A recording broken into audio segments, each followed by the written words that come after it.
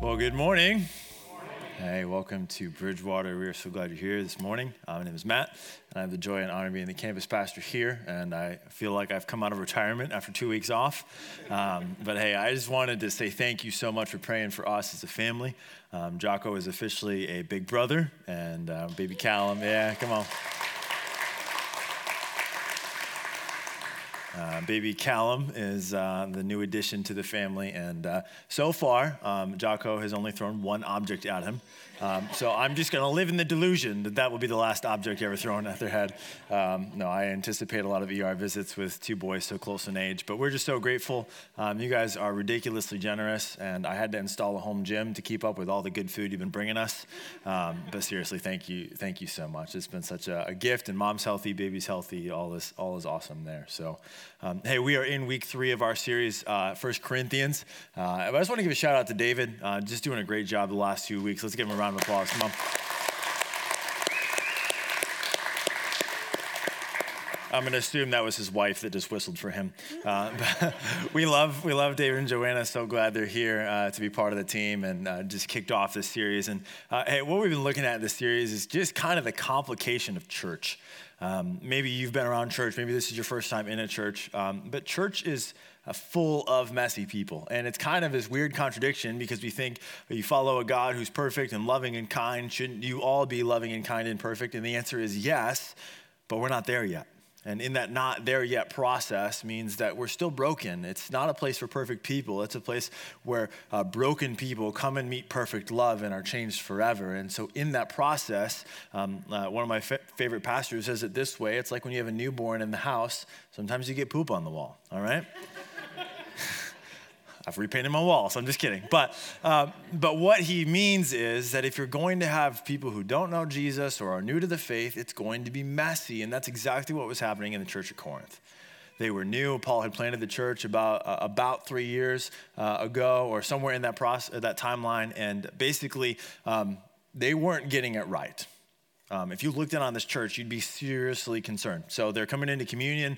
They're getting wasted because they're not drinking out of the little plastic containers with styrofoam on top that we serve you. They were drinking the real stuff, the Chardonnays, and they were getting wasted during church services. And they were visiting temple prostitutes, and the guy was sleeping with a stepmom, and it was just so fractured and so messed up.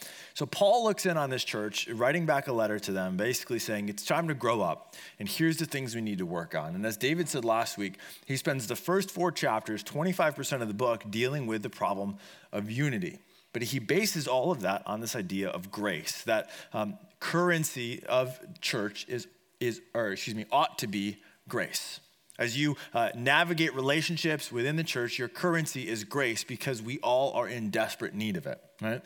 And therefore, if that's true, we ought to be unified underneath that grace. There should be no divisions among us, is what Paul said. We should be perfectly united in mind, which is difficult. It's a high task. And so what we're going to talk about today is the motivation behind why we are unified. Why we as a church and why you with other churches and other believers ought to be unified and of one mind, and it's because of the cross. And so we're going to talk about that today. But to really understand this passage that Paul's going to lean into, he's going to talk about a division or a dividing line that will be drawn. I mean, it's a line drawn at the cross, but in order to understand this passage rightly, you have to kind of get into the mindset of the people who originally received this letter. So first century church in Corinth is very different yet very similar to us, but they lived under Roman rule, and Roman rule had the form of the cross as a form of execution. And so in order to understand that, maybe this will help you understand what it would have been for them to hear a story or a message about the cross. So let's say this morning you're sitting next to somebody you don't know, and you look over and you see some bomb earrings in their ears. And you curiously lean in and ask the question, what are the earrings for? And they say, well, I'm celebrating that time we dropped the bomb on Hiroshima and Nagasaki. You would find a new row and slide over. Let's say tomorrow morning you go into work and your boss put a new banner up and it says, to work is freedom. And you say, what's this all about? He says, we're celebrating Auschwitz today. We really liked the productivity that they got. You would call 911 and find new employment immediately, all right? let's say your kid's coming home from college this summer, and as they're walking in the door, you remember they told you they got a tattoo, but they wouldn't FaceTime you and show you what the tattoo was. And you walk in and you see on their neck is the electric chair tattooed on their neck. Okay, serious reprimand. And then you're taking them right to the Salvation Army to buy the ugliest turtlenecks you can find and making them wear it the entire time you're in your house. Maybe you see somebody walking down the street with a necklace with a needle on it, and you curiously ask what that is about, and they say, oh, I'm celebrating lethal injection and the death penalty. All right? You are so uncomfortable right now, your faces are palatable with discomfort. Talking about these things is not meant for polite company. This isn't dinner conversation. You feel weird that we're even talking about this, and this is exactly how the first century church in Corinth would have felt if somebody talked about the cross. If they saw somebody rock up with a cross tattoo or a cross necklace, or they came to a building and they saw the cross on it, they would not think it was a church, they would think it was an execution hall. See, the cross was Rome's most aggressive form of execution that they had at their disposal. It was so aggressive, the Jews were never allowed to do it. You were totally exempt from it if you were a Roman citizen because it was too brutal. It was reserved for the worst of worst and the slaves. So when Paul begins to have this conversation, we're going to read in 1 Corinthians chapter 1, he's going to have this conversation about the cross. You have to feel the discomfort of him celebrating the electric chair. He's literally going to base our unity on a form of execution. And if you're here and you're not a believer and you think this is weird, it is weird. And that's exactly what Paul is going to get into and talk about how crazy this sounds to the logic of human wisdom. But the interesting thing about this cross that would have been so offensive to them is it was the way God chose to rescue mankind, but it also created a divide in mankind. And that's what we're going to read about today. If you have your Bibles, go ahead and open with me. 1 Corinthians chapter 1. If you don't have one, we'd love to put one in your hand for free back at the Welcome Center. If not, it'll be on the screen behind me. I'd encourage you to take notes, mark up your Bible as we go through this. We're going to cover the whole chapter and a little bit of chapter 2. So we're just going to kind of walk through this. Paul has just made his big pitch for unity in the earlier part of chapter 1, and here's what he says. For the message of the cross is foolishness to those who are perishing, but to us who are being saved, it is the power of God. We said last week that we don't create divides on earth that won't exist in heaven, that there's all these things that we can be fractured over and not talk to people about and not associate with people who believe certain things. And Paul says, don't create divides on earth that won't exist in heaven, because verse 18 tells us there will be a divide that exists in eternity, and it will separate all of mankind into two camps.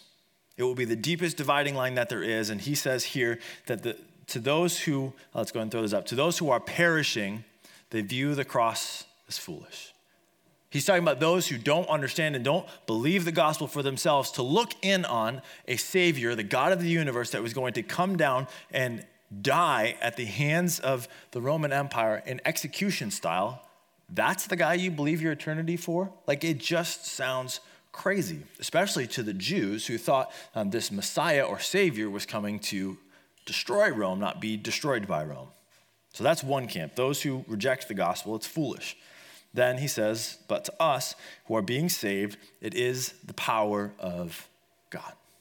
Paul divides the entire world into two camps: those who believe in Jesus and those who don't.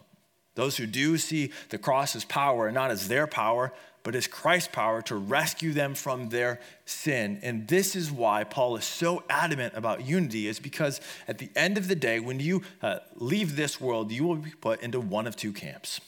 And it will be based entirely upon your response to the gospel. It will be based entirely upon what you do with what Jesus did at the cross. And so David was talking about of accepting the gift. And here's why this is important for Christians. It means a couple things.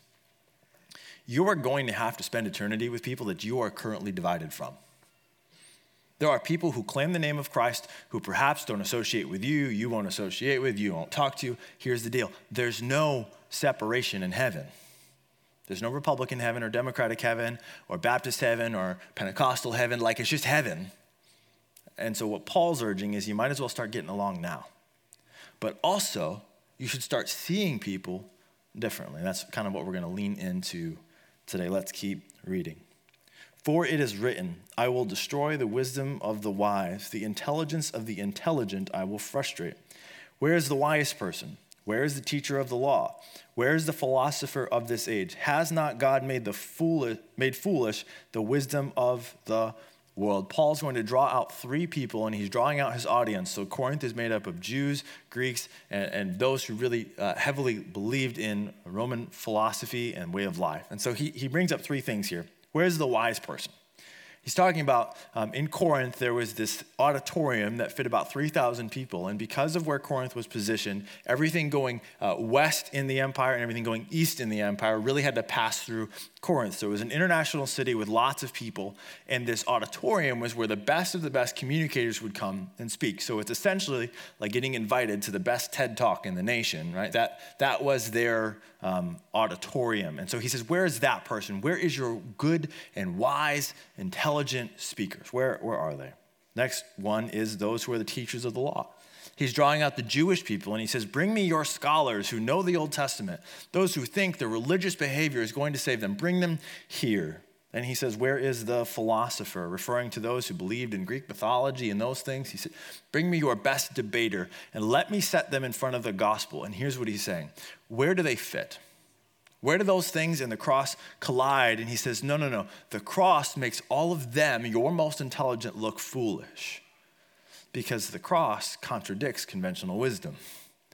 The cross also contradicts religious practices. Because what the cross says is there's no amount of good deeds you could do to ever earn God's favor.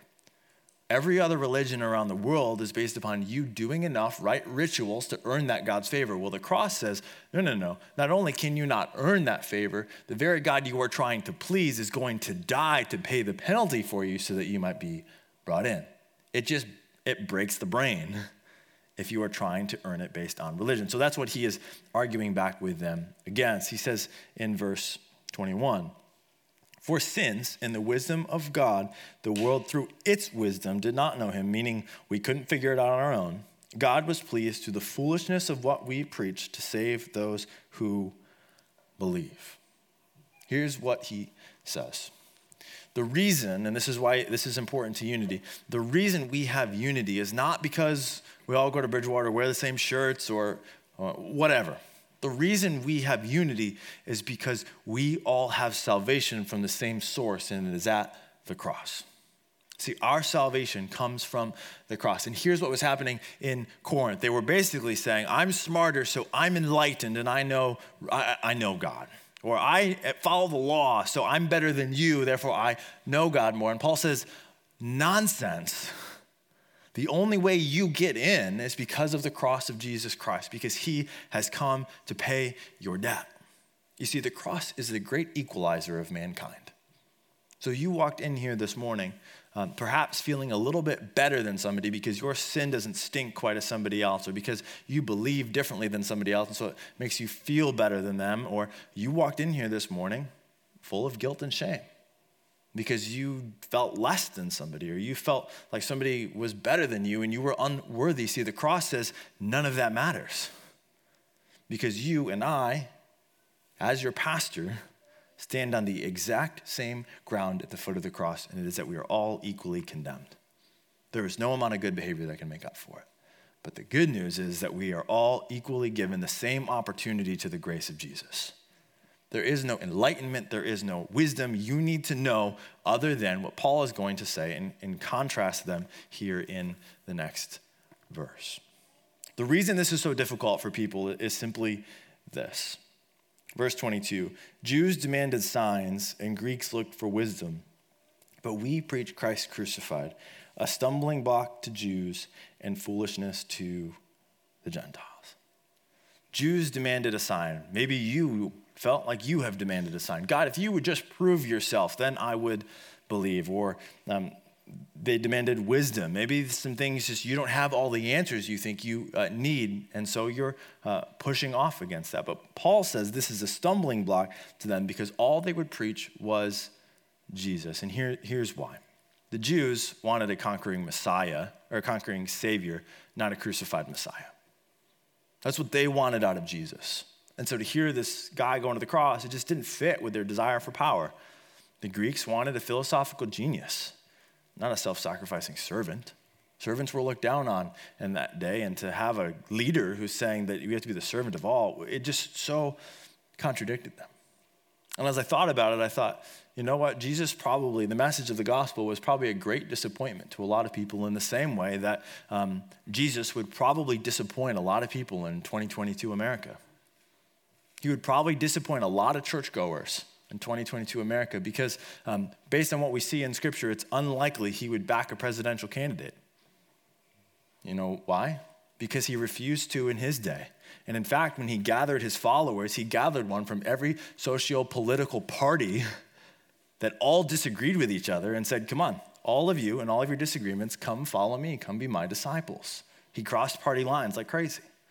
They would have, today probably would have wanted him to run for president because he's wise and he's the God of the universe. But when they ran to try to make Jesus king and they tried to take him by force, you know what he did? He vanished and he disappeared. They would have wanted him to be in a position of power, but you know where they kept finding Jesus? In the heroin alley, sitting with the lowly. See, Jesus came not to be powerful, smart, or wise. And this is why he's a stumbling block, because the cross was a stumbling block, because people didn't really want spiritual deliverance from their sin, but instead wanted someone to make them powerful, smart, and safe. Is that not the American dream? Powerful, smart, and safe? Is that not where division and tension comes from? Because I'm more powerful than you, or I'm smarter than you, or because of the decisions I made, I'm now safer than you. And Jesus came along and said, no, the things you think are your biggest problem are not your biggest problem. Your biggest problem is sin. I find it really interesting that the things that can divide us most as a culture are the very things they demanded of Jesus that he just wouldn't give them, because he didn't want them to be distracted by the wrong dividing lines. Because those dividing lines will not exist in eternity, but one will, and it's what we do with the cross. Verse 24, but to those whom God has called, both Jews and Greeks, meaning whatever race you are, Christ, the power of God and the wisdom of God. For the foolishness of God is wiser than human wisdom, and the weakness of God is stronger than human strength. Brothers and sisters, think of what you were when you were called. Not many of you were wise by human standards. Not many of you were influential. Not many of you were of noble birth. But God chose the foolish things of the world to shame the wise. God chose the weak things of the world to shame the strong. God chose the lowly things of this world and the despised things and the things that are not to nullify the things that are. Paul sets up this contrast of those who simply believe and those really smart people above, and says, listen, the wisdom of God is far beyond what you can understand. And then he goes on to say, basically, God uses the weak to shame the strong. And this passage has been misused a bunch. If you've heard it preached before, you've probably heard, like, if you're weak and unqualified and not that bright, you're exactly who God wants. And everybody who doesn't feel that feels like God doesn't want to use you, right? So essentially they're saying, like, if you're a pastor, it's because you're dumb, all right? Well, that might be true in this case, but that's not true in every case, all right? If we recruited you for a small group leader, it's because we think you're weak and incompetent. No, that's not what this passage is saying. What this passage is saying is that the way of Christ does not meet the standards of the world because we believe things that seem crazy to the world. So we don't meet the standards of power because God has called us to self-sacrifice and to give up that power for the good of others. We look crazy because we believe in the traditional values of marriage. We look crazy because we believe in the sanctity of human life. We look crazy because we believe in the resurrection. And so the world says, if you believe those things, you must be nuts. And I think that's exactly how God designed it. So that when we looked in on the Christian walk, verse 29 would be true. So that no one may boast before him. So that no one may boast before him. Here's what he means. The things that we boast about, that cause tension, that cause division, they mean nothing. They are irrelevant. There is no leg for us to stand on any of those things. He says, the only thing I have to boast about is what God did at the cross, and he did the impossible. He broke down the barriers that I couldn't break down. I owe everything to him. And he says that in verse 30. It is because of him, being God, that you are in Christ Jesus, who has become for us wisdom from God. That is our righteousness, our holiness, and our redemption. Therefore, as it is written, let the one who boasts, boast in the Lord. Here's why the cross is so pivotal to our conversation about unity, because so often the things that we become divided over are simply pride points, that we think we know better. And Paul says, listen, the only boasting ground you have is what Christ did for you, that you were a recipient of. And what he's meaning is when we win, it's because of the cross. Any win you have in your life, anything you can claim on, is because of what Jesus already did at the cross. And so that changes how I interact with people. It creates this humility that says, without what Jesus did for me, I'm done. But it also means you can't take that win away from me. I can't lose.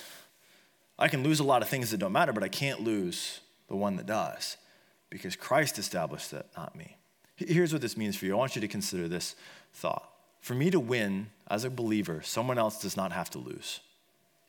For me to win, someone else does not have to lose. We think of conflict and arguments and disagreements as win or lose, but it's not.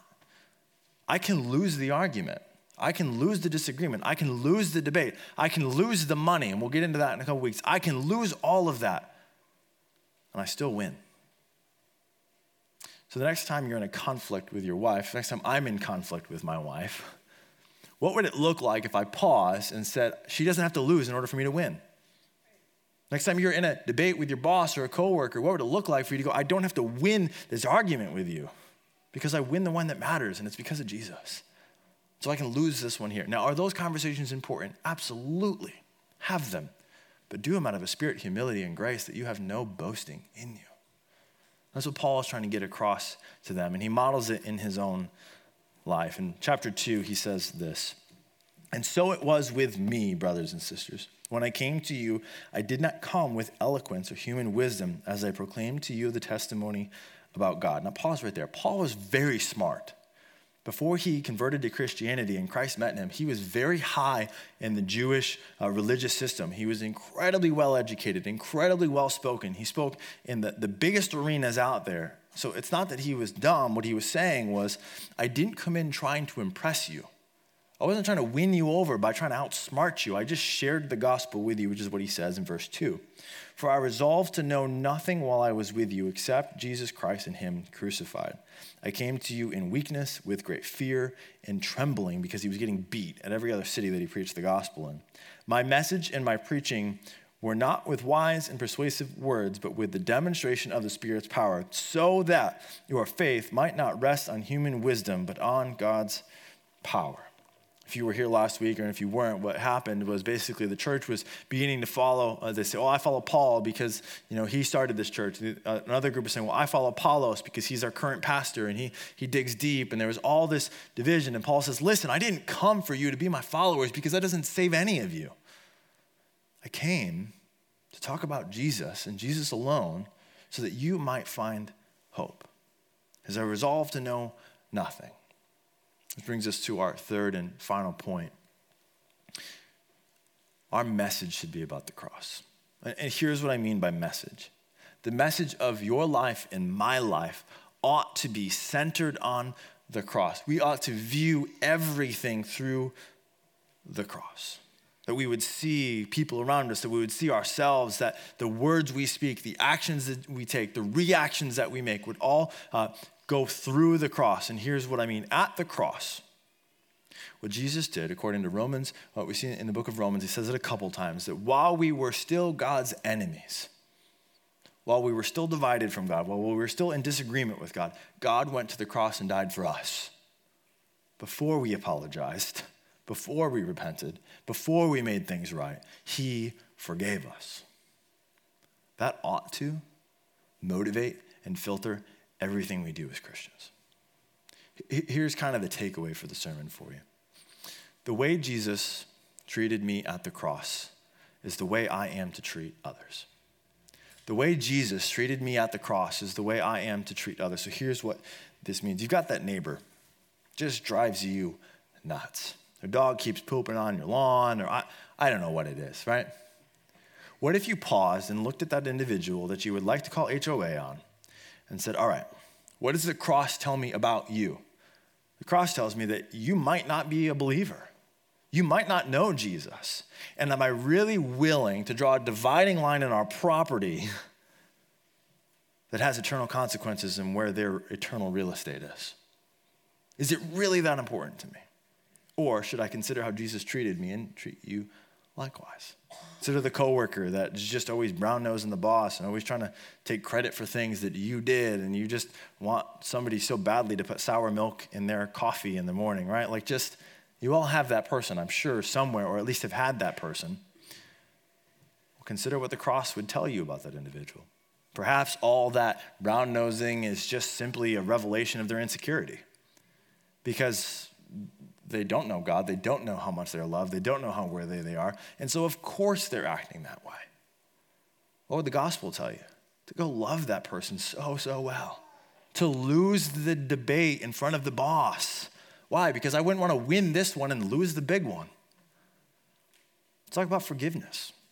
Maybe somebody's really hurt you and really wronged you, and it's genuine and it's not false. Okay, well, what does the cross tell me? The cross tells me that no matter how large someone's offense against me, my offense against God was far greater. So I really am grateful that God didn't look at me and say, well, now you've done too much, Matt.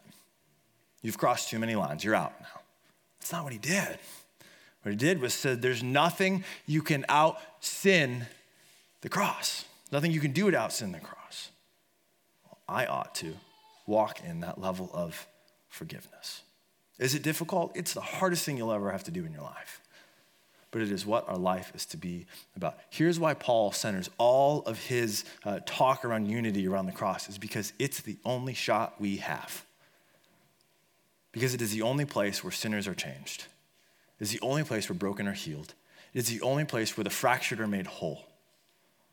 So in your small groups this week or in a conversation with a friend, I want you to consider this question. What would it look like for every area of your life to be influenced by the cross? Your home, your family, your job, your work, wherever it is. What would it look like if you paused and said, okay, what does the cross tell me? Okay, this is going to be really hard. But glory to God, he's given me the power through his Spirit to do it. Maybe you're here today and all this is kind of new and you don't know Jesus and you haven't accepted. And the truth is of what Scripture tells us is that if we are unwilling to submit and accept his forgiveness, our eternal zip code is not a good one. It's far from God and it's far from love and it's far from grace. And maybe for you, the question really is, what would my life look like if it was influenced by the cross? What would it look like if I repented of my sin? If I accepted the free gift of salvation, I would tell you everything would change. Would you be perfect tomorrow? No, but you'd be on your way there. Would it be the greatest thing you've ever done? Absolutely. Would we love to have a conversation with you about that? You bet. God in his grace decided to be foolish in the world's eyes so that those who simply believed in the gospel could find hope. That it's not for the smart, it's not for the super intelligent, though those things don't get in the way. But the message of the cross is no one is too far gone. Wherever you came in here, nobody is too far gone. And no matter how great you think you are, you can stop the act because the cross says you're in anyways. Let's pray. Jesus, we love you. God, I'm so humbled by the cross and the acceptance there. God, I pray that you would forgive us for the things that we have made more important than the eternal destiny of our friends and family. Forgive us for the arguments that we have just staked our life to that don't mean anything in 1,000 years. God, I pray that we would be people who filter our words, our speech, our actions, our reactions through the love that has been shown us at the cross. Pray for every heart in this room, God, that we would just be so impressed with your love that there was nothing that you could not overcome in us. If you're here today and you don't know Jesus, it's simple. It's not complicated. It's simply believing that Christ came and paid your debt, that you would accept that, you would repent of your sin and find him to be your glorious Savior. If you would like to know more about that, find me, find somebody who brought you. We'd love to pray with you and show you what your next steps are. Jesus, we love you. We pray that this church would be marked by the cross of Jesus Christ. It would be marked by self-sacrifice. It would be marked by giving. It would be marked by unconditional love. That the world around us would hear that there is hope in a broken world. That as messy as we are, God, that you would bless this church to do mighty things. In Jesus' name we pray. Amen.